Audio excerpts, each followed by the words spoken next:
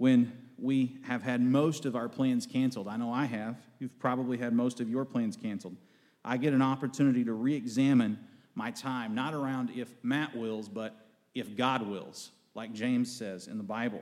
If God wills, I'll do this or I'll do that. We have an opportunity today, you have an opportunity to re-examine your coping mechanisms during times of weakness and hardship, and press against the philosophies for life to see that they're firmly Christian, and that you haven't borrowed brains from thinkers that are not believers in the risen Lord Jesus Christ. Because there is a worldly philosophy that appears to have merit, but in the end, it's not firm. It's not firm. If you will serve rather than show off with the gifts God's given you. If you will search the Scriptures rather than searching for new means. If you will do that, I believe you'll overcome conceit in your life. I believe that you'll find contentment. I believe that you will see with the believers across time in church history that His grace is sufficient, but yourself is not. Let's go to the Lord in prayer. Dear Heavenly Father, as we open your word today from 2 Corinthians 12, we ask that you would minister to our souls by the power of your Spirit. In Jesus' name, amen. Hear now the word of the Lord. I must go on boasting, though there is nothing to be gained by it. I will go on to visions and revelations of the Lord. I know a man in Christ who 14 years ago was caught up to the third heaven, whether in the body or out of the body, I do not know. God knows. And I know that this man was caught up into paradise, whether in the body or out of the body, I do not know. God knows. And he heard things that cannot be told, which man may not utter. On behalf of this man I will boast, but on my own behalf I will not boast, except of my weaknesses. Though if I should wish to boast, I would not be a fool, for I would be speaking the truth. But I refrain from it, so that no one may think more of me than he sees in me or hears from me, so to keep from becoming conceited because of the surpassing greatness of the revelations. A thorn was given to me in the flesh, a thorn in the flesh, a messenger of Satan to harass me, to keep me from becoming conceited. 3 times I pleaded with the Lord about this, that it should leave me. The thorn, that is. The Apostle Paul pleaded 3 times that it should leave him. Verse 9. But he said to me, that is the Lord Jesus. And these letters are in red in an odd place in Scripture, here in late 2 Corinthians. Jesus said to the Apostle Paul, a true apostle, my grace is sufficient for you. My grace is sufficient for you, present tense, in the moment. For my power is made perfect in weakness. Therefore, I will boast all the more gladly of my weaknesses, so that the power of Christ may rest upon me. For the sake of Christ, for Christ's sake then, I am content with weaknesses, insults, hardships, persecutions, and calamities. For when I am weak, then I am strong. Let's take this on 2 parts, verses 1 through 6, and then verses 7 through 10. In verses 1 through 6, we'll see that we can overcome the devil's deceit by not continuing to ask God to give us grander experiences. And secondly, in verses 7 through 10, we're going to see we can overcome the devil's deceit by not demanding God give us grander healings. I'm not saying we can't ask for experiences. I'm not saying we can't ask for healings. I'm saying we don't demand it. The devil pushes us to demand certain things of God that he is not obligated to give and he has not promised to give. He answers all of his promises, and he gives us hope by them, but he does not promise to give us grander experiences on demand, and he does not promise to give us grander healings and control of our lives on demand. And so those are the 2 things we want to talk about today. We'll take it on its parts. The hardship circumstances are real and present for Paul, and he's not being punished for his sin. The apostles of Jesus want you to know today that your present hardships are not evidently punishment directly for your sin. Let's take it first, verses 1 through 6. Overcome the devil and his deceit when he's trying to get you to demand God give you grander experiences, subjective experiences. Let me try to explain these first 6 verses by speaking as the Apostle Paul in the first person. I'm trying to sum up chapters 10, 11, and 12 by doing this, and especially where we're in the middle of that material in chapter 12, verses 1 through 10 today. Paul might say it like this: I must go on boasting because of you. I have to brag because of you. But no one really profits from boasting. I'll go on for now just to try to help you, to try to put to rest these false teachers that have infected your church. But let me try it. I've already told you about my life story. I was born in AD 5, an Israelite in Tarsus, a Roman citizen by birthright. So I know of power from Roman citizenship and from religious Judaism. Both places. I studied at the most prestigious Jewish religious school in Jerusalem from ages 10 to 15. I was 21 years old when Pilate took power and 23 when Herod executed John the Baptist. At 25 years old, I witnessed the crucifixion of Jesus Christ, and as a Pharisee, I praised the persecution of the first Christian martyrs until Jesus met me on that day on that road at Damascus in AD 34. I was a 29-year-old male.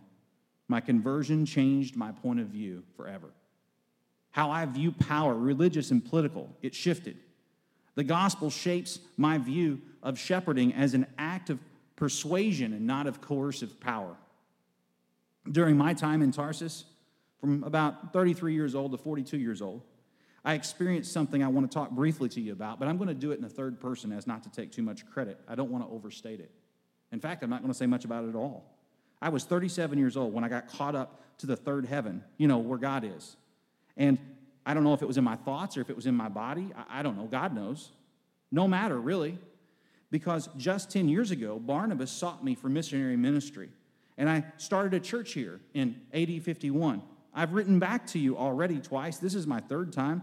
I've already written back to you 3 times, rather. This is my 4th time. And I plan to come visit you a 3rd time because of how much I care not only for your conversion, but for your staying with the gospel for your entire lives. These new thought leaders in the church don't care for you like I do. And they sure don't take precedent over me, let alone with their stories and testimonies. This one-upsmanship and these power plays, this boasting is for the birds. Get it out of here. I'm a 51-year-old man now. Your church is 5 years old. Their tactics should reveal to you that they're off the mark. But if they don't, let me just tell you that they are. Like Jeremiah, when we boast, we need to do it in the Lord and for the Lord's people, not for ourselves. This isn't some kind of self-seeking game. He, the Lord, is the only one that's sufficient for these new covenant ministry things. We're not sufficient to do this ministry. We need him every single day, and his presence is the secret to contentment, whether in plenty or whether in want. I'll talk about my 37-year-old experience while in Tarsus if you want me to. I saw the place where God lives, where we go when we die. I saw paradise. I saw Eden restored. I saw the sin natures overcome. I got a glimpse into glory, but I won't even talk about it any further. Heaven. So much is concealed about it, and it's not what you need for this moment. I only share it as a way to get you back over to my way of thinking. We won't get to where we're going by chasing after the most ecstatic extra-biblical testimonies and experiences. Leave the concealed things to the Lord, just like Deuteronomy 29:29 says. Focused on what is revealed in this word. It's what's for you. God knows better than you do. Cut out the demands for extra experiences and curiosities to be fulfilled. This is how Don Carson says it. He says it very well. He says, one reason the Lord gave the vision was to strengthen Paul for future service and sufferings. Glimpses the New Testament does not give of the coming glory aim to strengthen faith. Glimpses the New Testament does give of the coming glory aim to strengthen our faith and promote holiness. They do not aim to satisfy your every curiosity. They do not aim to satisfy your every curiosity. Perhaps the way that Kent Hughes puts it might help. He says, most people, had they been granted an ecstasy like Paul, wherein they had actually been raptured to paradise, to God, to his Son, to the Holy Spirit, to the souls of the departed, to the discourse of heaven, would scarcely be able to contain themselves.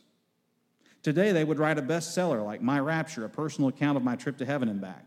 They would offer seminars on 5 steps to produce your own rapture. It'd be sold out. The writer's words would be accorded the status of borderline divine revelation. They'd sell more copies than the Bible.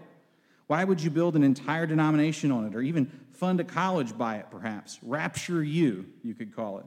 Paul, however, from the evidence of this text, would certainly have taken the story of his rapture to the grave if it were not for the compelling necessity to boast of it for the sake of the Corinthian church. This boasting and experience is not where the accent should lie in this text and in this core of material. Boast in the saving, historical, finished work of Christ. That's where you need to put the accent. Paul puts the accent as Christ's apostle. He puts it in the saving, historical, finished work of Christ. Your sufficiency does not lie in your control of your current situation, but in Christ's presence with you through it all. Remember, it's ministry that is strength and weakness. It's not ministry that's about your power religiously and politically. But discontentment abounds in our churches today, does it not? As believers, we have bought into philosophies that cause us to be discontent and to act in manners commensurate with discontentment. It's a premier problem for our witness today. Aaron Blake wrote this about discontentment online just a week ago. He said, we need to deal with discontentment within before it comes out. He said, today's jealousy is tomorrow's temper tantrum. Today's bigotry is tomorrow's hate crime. Today's anger is tomorrow's abuse. Today's greed is tomorrow's embezzlement. Today's guilt is tomorrow's fear. Today's thoughts are tomorrow's actions. A lot of truth to that, isn't there? Today's thoughts is tomorrow's actions. How do you think about God's work in your life? Do you nurture the bitterness that comes from believing that you haven't gotten enough? That your story's not grand enough? That he hasn't done enough for you? That you've gotten a raw deal? I need you to understand today that by the very way that Paul shapes his personal testimony of ecstasy, being caught up in some grand story of his own, is to minimize it as if to say to all of us, cut it out with worrying about the grandeur of your personal story. Cut it out with seeking the grandeurs of other people's personal stories. If their personal stories are so great, then they would have the humility and the thorn that I've got to keep it quiet and to focus on the historical saving work of Jesus Christ. We get it wrong. We don't have to deny our experiences. But when we upplay our experiences and our ecstasies to the point to where it's functionally above the work of Christ as is given to us by the writings of the apostles that actually walked with Jesus, as given to us in the Scriptures, when we put those stories above, we start demanding for more and more. And what happens is the very hope that we have in Christ is cut aside. It's marginalized because we seem like we don't have enough. 1 Corinthians says this, I'm not seeking my own advantage, but that of many, that they may be saved. It also says, let no one seek his own good, but the good of his neighbor. 2 Corinthians says, I seek not what is yours, but you. The Apostle Paul is clearly trying to communicate to us in no uncertain terms that he is not trying to get something from the people, but that a good shepherd is trying to get something for the people. And that is for them to slow down a little bit and realize that Christ has done plenty enough for them already. And you don't have to demand an extra sign. And you sure don't need a better story. You just need to accept his story. That's the gospel for you if you're an unbeliever today. You need to accept his story. You don't need to try to draft in with another human being's story. Draft in with Christ's story. You don't need to write your own story and put a little Jesus on top. You need to draft in with his story. If you do that, his semi-truck is plenty big enough to help us get good mileage all the way to where we're going. Unbeliever, put your faith in Christ. Repent of your sin. Trust that God knows better than you do. And walk with him all the days of your life, and you'll dwell in his house forever. But I don't want to pretend to you that we as believers have always given a good and pure witness of Christ. This is explained in the way that Ray Ortlund talks about this subject. He says, the way we respond to our challenges determines whether we will confirm the world's suspicions that Christianity is just another selfish power trip, or whether we will surprise them by proving that Christianity is about finding in the glory of Christ everything we desire, though it means we remove self from the center and erect his cross there. Happiness is God being God to you. Please stop praying, he says, Lord, I want you to make my life better. Please stop praying, Lord, I want you to make my husband or my wife better. Please stop praying, I want my children to behave. I want my ideal job. When you pray like that, you can only end up frustrated because God will not subordinate himself to any human agenda.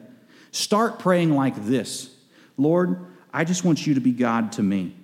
I want my life with my problems to show the world that you save sinners like me. Learn what it means to say with Paul, it is my eager expectation and hope that I will not be ashamed at all, but that with full courage, now as always, Christ will be honored in my body, whether by life or by death. That's what Philippians 1:20 says, whether by life or by death, honored. That is Christianity. That's why he says in 2 Corinthians chapter 10, verse 6, I'm trying to refrain from putting the boast on my personal experience. This one-upsmanship is not the purpose of my spiritual giftings, and it's not the purpose of yours, but serving is. Consider what Philippians chapter 4, verses 11 through 13 say about this subject of serving and how it can help us with discontentment. This is what 2 Corinthians chapter 4, verses 11 through 13 say. Not that I am speaking of being in need, for I have learned in whatever situation I am to be content. I know how to be brought low, and I know how to abound. Brought low and to abound. In any and every circumstance, whether low or abounding. I have learned the secret, he wants to share a secret here, of facing plenty and hunger, abundance and need. And then here's this out of context verse. We always focus on the me and not on the he. The first part, I can do all things. Well, these things may be not plenty, they may be things of want. Like we might ought to stop stamping this on every athletic jersey that there's ever been. Because the fact of the matter is the accent is not on the me, but the he. I can do all things, and it may be a very humbling thing through him who strengthens me, through him who dwells in me and strengthens me. I can do all the things that I'm called to do through him who strengthens me, whether in plenty or in want. See, this is no prosperity gospel. The Apostle Paul doesn't preach it. He knows not of it because it's not a gospel at all. This is a gospel that saves to the uttermost, but it does not leave us the way that we are. It crucifies the conceit in our hearts and the pride in our actions right at the core. That's what the gospel does. And every time it rears its head, God will not foster it forward by answering our petty demands in the affirmative. Notice what I did not say. I did not say that the Lord will never answer your prayers for sensing his presence more. I did not say that the Lord will never answer your prayers for healing. I didn't say you shouldn't pray for healing, and I didn't say that you shouldn't pray to know the Lord more. I simply said you shouldn't demand it. And I read from Ray Ortland, and that pastor who was trying to share with you, shape your prayers in such a way that you are looking to others even ahead of yourself, and that you're praising Jesus before you're making any sort of request, let alone demands of him for your life. What I find is that if you seek first the kingdom of God and his righteousness, these things will be added unto you as well. But they'll be added to you in a way in which God gets the glory, and which you understand what it is that he wants of you, even if it is, I'm not getting rid of that thorn in your flesh. I'm not getting rid of it right now. Conceit is of the devil. So how do I know that I'm being conceited? If conceit is of the devil, how do I know that I'm being conceited? If God hasn't matched my great experience with even greater weakness, how am I to know that I'm walking with him? Harassment from Satan is allowed for my humility, this text says. So let me try to explain that. Let's look at our second point now, overcoming the devil's deceit by not demanding that God gives you grander healings, grander control of your life's pattern. Let's refresh by looking at verses 7 through 10 of 2 Corinthians chapter 12. So to keep me from becoming conceited because of the surpassing greatness of the revelations, so he had capacity, and so the tendency was toward conceit. And so he actually was allowed, it says here, to have a buffet, allowed to have a harassment. The Lord allowed a Job-like harassment of the Apostle Paul to keep him from becoming conceited. That much we know was the purpose for his thorn. So to keep me from becoming conceited of the surpassing greatness of the revelations, a thorn was given me in the flesh, in his body, a messenger of Satan to harass me, to keep me from becoming conceited. In case you missed it the first time, the KJV says, to keep me from being endlessly exalted or over-exalted, self-exalted. That sounds kind of not too important, doesn't it? I mean, we would tend to think of other things, like maybe sensuality is a bigger issue than selfishness, pride, and conceit. The Apostle Paul looks here at conceit as one of the major problems, and he goes on to talk about it. In verse 9, he says, he said to me, whenever I had asked him that it would be removed, my grace is sufficient for you. My power is made perfect in weakness. So I'm going to boast all the more gladly in my weaknesses so that the power of Christ may rest upon me or dwell in me or tabernacle with me. For the sake of Christ, for Christ's sake, then I'm content.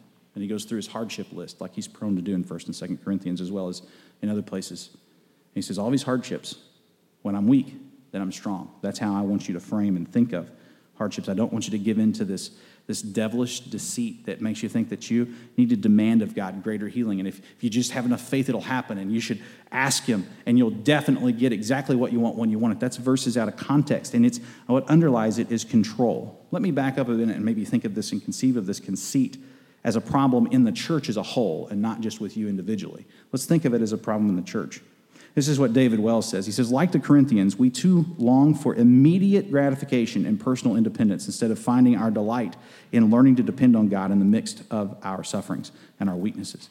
Like Paul's opponents, our leaders are drawn to models of cultural power and prestige. Like all people, we gravitate to promises of health and wealth and messages that puffs us up rather than glorifying God. In a word, we have a tendency to become worldly. The world is the way in which our collective life and society and the culture that goes with it is organized around the self in substitution for God. It is a life characterized by self-righteousness, self-centeredness, self-satisfaction, self-aggrandizement, self-promotion, and a distaste corresponding for the denial of self proper to union with Christ. As Satan's servants, 2 Corinthians 11:15 says, all who deny the gospel do so, in the end, by selling the self or some trinket of this world as more reliable, more sufficient, more satisfying than knowing and living for God. Over against these temptations to sin stands Paul's gospel of the glory of God in the crucified Christ on the one hand, and Paul's boast in his weakness on the other. Wells goes on to say helpfully, as it was for Paul today, too, the pressure on pastors to be successful according to the standards of contemporary culture is intense. And as it did for Paul, today, too, this pressure comes not from the world, but from the worldliness within the church. The temptation is to respond by boasting in one's strength, for in our day we find it difficult, if not downright impossible, to believe that God is at work through the proclamation of his word if the number of people in our Sunday morning services is not growing exponentially. Kind of hard to boast in that now, isn't it? In our sizes success culture, it almost always is beyond our ability to resist determining the measure of God's blessing by the numbers of our congregation. We confuse the ability to draw a crowd with the establishment of a people known by their sincere and pure devotion to Christ, like 2 Corinthians 11 says. Accordingly, look at the size of our parking lot rather than the size of our church's heart for God and his people, and for the lost world in which she lives. And he finally ends with this, and it's, if you've heard nothing else, I've quoted from David Wells in his prophetic voice today. Listen to this. He said, evangelical Christians have not begun to discern the potential of ambition, recognition, popularity, fame, and power to corrupt men. But while sex and money have slain their thousands, ambition and its unholy siblings have slain their tens of thousands. While sex and money have slain their thousands, ambition and its unholy siblings have slain their tens of thousands. You know, Saul Alinsky knew this was of the devil.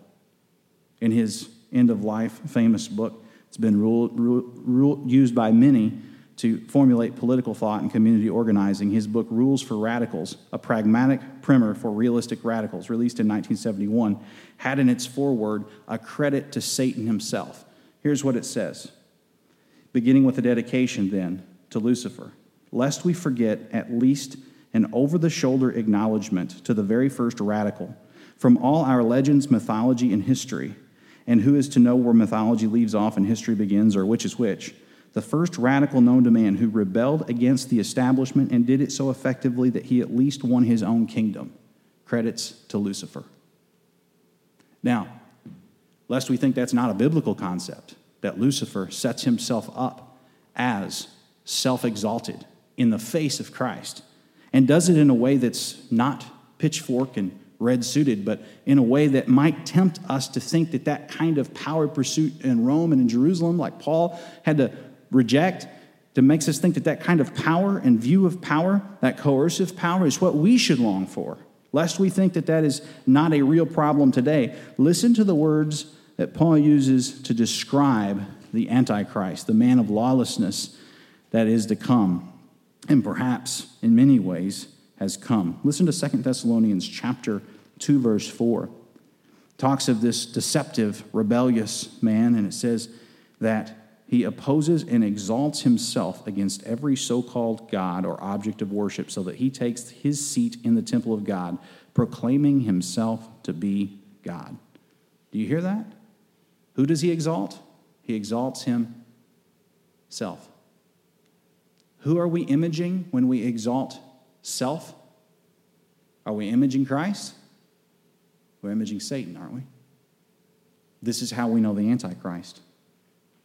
Still think that conceit is a small little problem upside of something like sensuality? I don't think so. I think maturing churches learn that vainglory and conceit is a hidden disease in the body that rears its ugly head with all kinds of rotten fruit. It's a whitewash sin. It's a sin by which you can function better than the person that lives like a hedonist. But it's a sin nonetheless, and it comes from the devil, and we need to call it out today. Our perceptions of power have to be reframed by the gospel. 2 Corinthians chapter 12, verse 7 tells of a thorn in Paul's flesh. It's a curious thing. We don't know what it was. Perhaps it was a physical ailment. It was in his flesh, after all. Maybe it was guilt over having sinned against the churches in the past. Who among us doesn't carry guilt for having sinned against the Lord and his church in the past, right? Perhaps it was physical ailment or sinning against the churches. Maybe it was an emotional pain. I think the beauty in 2 Corinthians 12:7 is that it's left blank so that you can fill in the blank. He doesn't tell us what the thorn in his flesh was, so that you can fill in the blank. What is the thorn in your flesh? What is that thing that if only God would remove it and remove it now, you think your worship of him would be more grandiose? What is it? Think about it in these moments. What is that hardship? What is that weakness? If you would just do this, I'd do that. I think that we all have one somewhere at some time in our lives, and perhaps even in the moment you have it now. What is your thorn? I think that verse 7 is left blank so that you can fill in the blank. What hardship is a thorn in your life? Think deeply about it and write it down. Commit it to memory. What is that thing? Don't be clever with God right now. Let this moment be a time which you are contrite and not conceited, and you'll open up with God, if no one else, and say, that's the thing. Because if you'd fix it, I'd worship more freely. If you'd fix it, I'd serve. I want to challenge that logic today and that order of operations. And I want to challenge it in the strongest way. Mark Dever says it like this. He says, how do you keep going in your life? What do you do if you're facing circumstances today that you think are overwhelming? Maybe you don't even admit it to anybody else that you feel overwhelmed because your trials seem small compared to others' trials. But you know they feel big to you. What do? Don't lose heart. Outwardly you're wasting away, but inwardly you're being renewed. You preach to yourself. You look to the eternal, not to what you see. Paul says that this is strong people who need to learn that they are weak. And he says Paul says to strong people who need to learn that they're weak, these things. And he says to weak people who are tempted to look elsewhere for strength, this same message. He says this to all people that all might turn and rely on Christ. He says it then, and he's still saying it today to me and to you. Can you hear him? Whether you think your problem's too small to make a footnote of in history, whether you think of yourself as powerful, or whether you think of yourself as weak, this passage should hit you square between the eyes. What is the hardship that keeps you from worship and ministry? And how have you bought in to the idea that you should be able to demand of God and strong-arm God into fixing your situation. Because your hardship is not about your situation. It's about his sufficiency. It wasn't about Paul's situation. He's talking about it to try to put aside false philosophies in the church. He says it wasn't about that. It was about the sufficiency of Christ. It was about his grace. It is about it today. But I want to know why, don't you? I want to know why. Why is it that God allows this to happen in my life? It's good leadership, actually, to answer the why question. That's how you get people motivated. That's what the gurus say, I think. Well, God gives him a little bit of a why. He kind of says, I don't want you to be conceited, and so I'm going to let this thorn stay. I'm not going to answer your prayer. But it's not really a great answer to why, is it? It's not like 1 + 1 = 2. I think we don't have the latitude to demand an answer to why. We may see why. It may be that God shows us this is why the thorn is staying in your flesh. But what if he doesn't? What if he doesn't explain to you in clear terms why the hardship remains in your life? He didn't appear to for Paul, other than the fact that he shouldn't be conceited. It's just there because that's what is needed for you to run your race, for you to stay drafted in behind me on this highway to heaven. That's what's needed.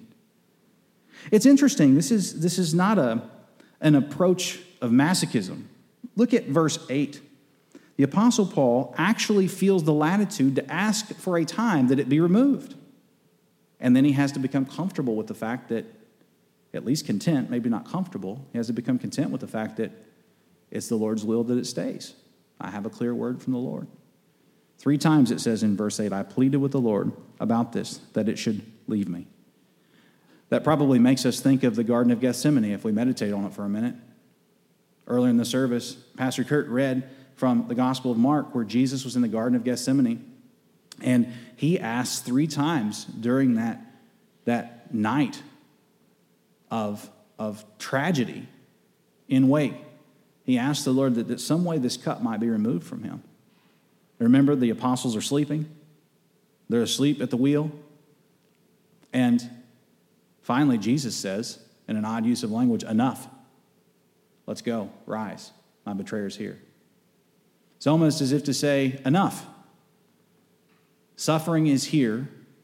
Enough has been done. Trust in the enough instead of trying to make a new story. I hear in this passage Paul drafting in with Jesus, saying, I asked 3 significant times. I begged him that this should go, and he is not receiving glory by it going. He's receiving glory by it staying. And so I have accepted that. And the way that I have interpreted that, actually, Jesus has told me for you, and I'm going to put it down right here, red letters, Christ's grace is sufficient for you. His power is perfected or finished in weakness.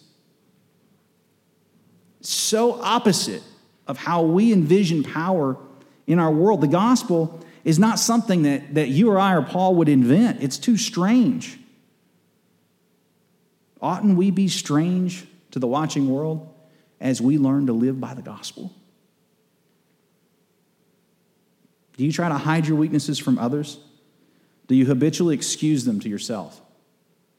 Do you get depressed and angry and defensive when others outperform or out-accomplish you? When someone points out your mistakes? What step can you take practically to begin viewing your weaknesses and others' strengths with gratitude because your insufficiency invariably draws your gaze to Christ as a believer? According to this text, where does God most clearly manifest his power in our lives? His power is made perfect in our weaknesses, in your weaknesses, in my weaknesses. It's natural for us to want vibrancy and growth and strength, all good things. But what if God has a divine purpose unknown to you, the why you don't get to know right now, for your hardship?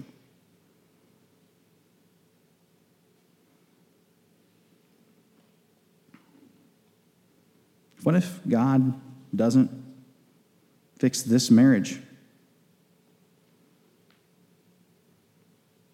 Do I just build up my case against my spouse, even if there's no biblical reason involved, until I feel justified to get out of it?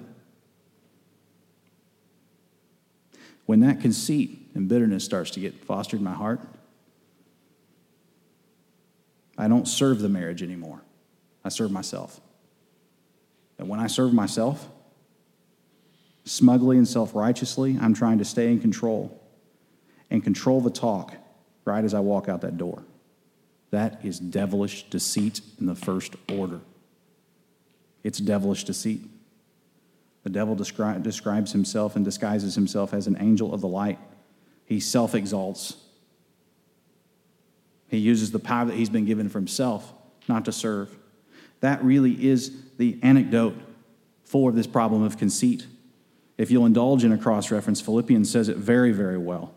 In this other place that Paul writes a letter to another church, it says in Philippians chapter 2, verses 1 to 5, this is what it looks like to be like Christ and not like Satan.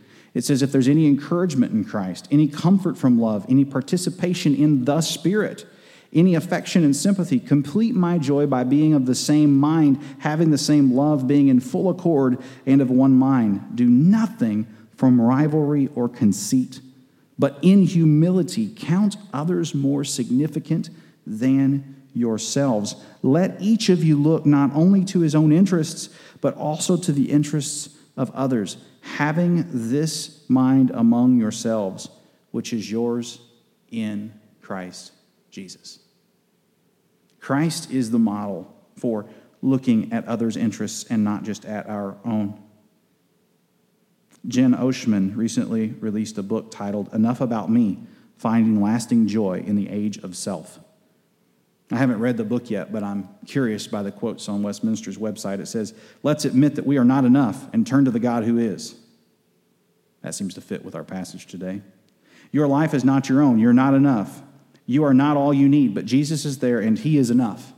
That seems to fit with what Paul's saying here. She writes, the gospel truth that God is both our creator and redeemer is the only soil that will nourish us in our Christian lives. The belief in yourself gospel is wreaking havoc on the church, especially in women's ministry, she writes. 21st century women have been running on ourselves rather than running on the fuel of God. We've been running on self-help, self-empowerment, self-actualization. The women's Christian book sections at Targets, Costco's, and Barnes & Noble across America is fueling this false gospel, false philosophy, this thinly veiled obsession with self. She writes, I think, aptly. Perhaps we should read her book. Jen Oshman. Women today feel, she concludes, a constant pressure to improve themselves and just never feel like they're enough. All too often they live their daily lives disheartened, disillusioned, disappointed. That's because joy doesn't come from a new improvement strategy. It comes from rooting their identity in who God says you are and what he says he has done on your behalf.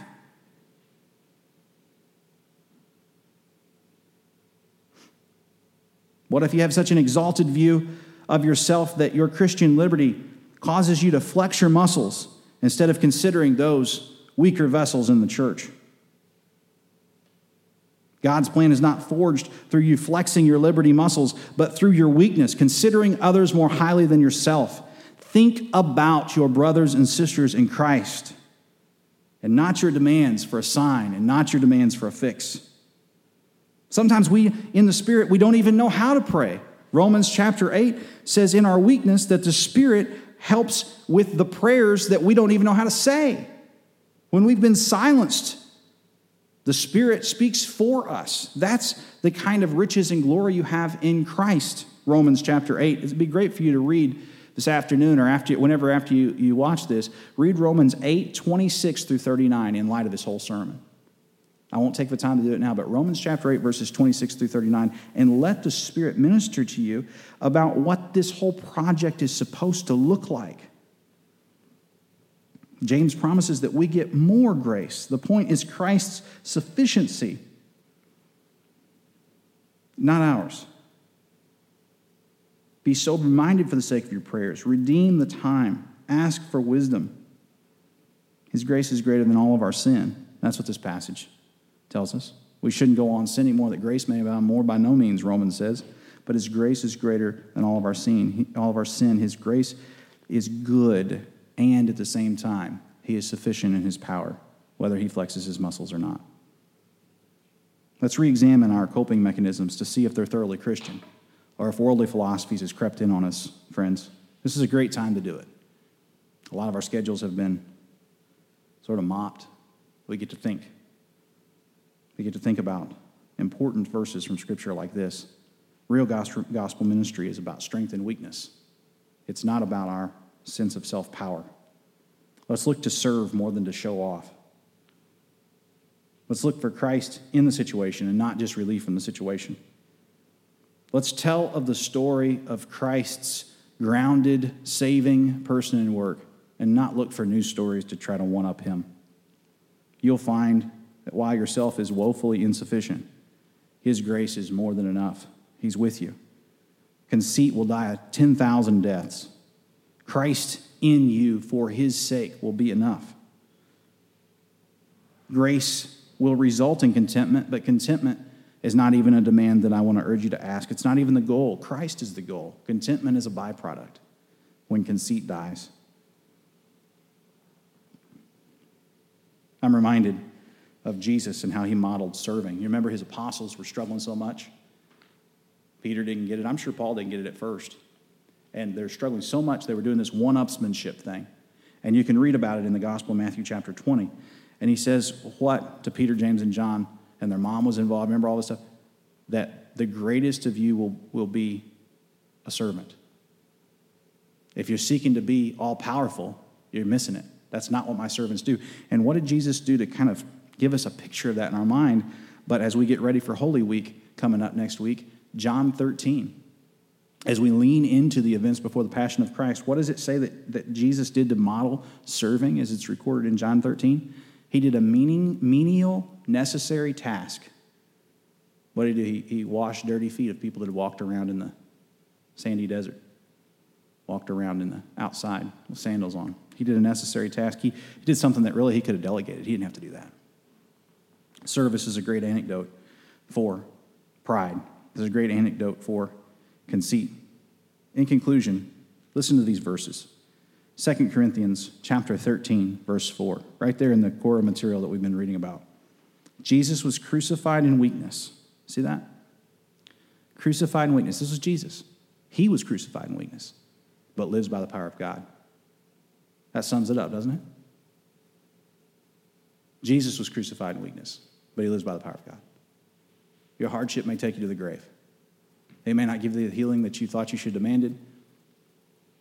He may not give you the story. And if he does give you the story and the healing, then you're going to need some thorn somehow to keep you from becoming conceited, because with great capacity comes great responsibility. When we're weak in him,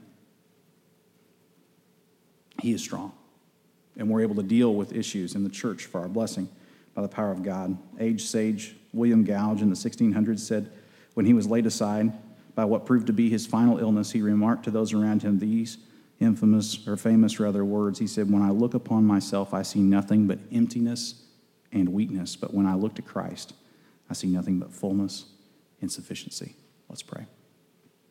Dear Heavenly Father, please bind us up in our brokenheartedness and help us to see philosophy through you. Help our philosophy for living to be shaped not by ourselves and not by Satan, but by your saving work in us. In Jesus' name we pray. Amen.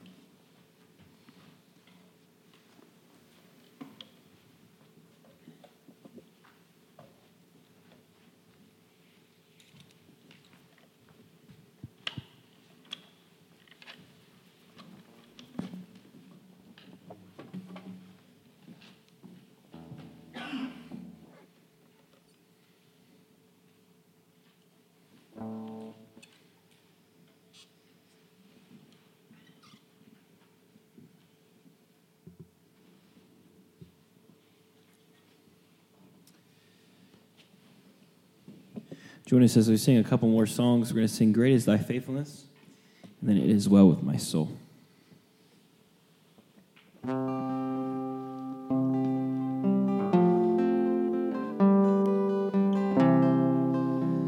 Great is thy faithfulness, O God my Father. There is no shadow of turning with thee. Thou changest not, thy compassions, they fail not. As thou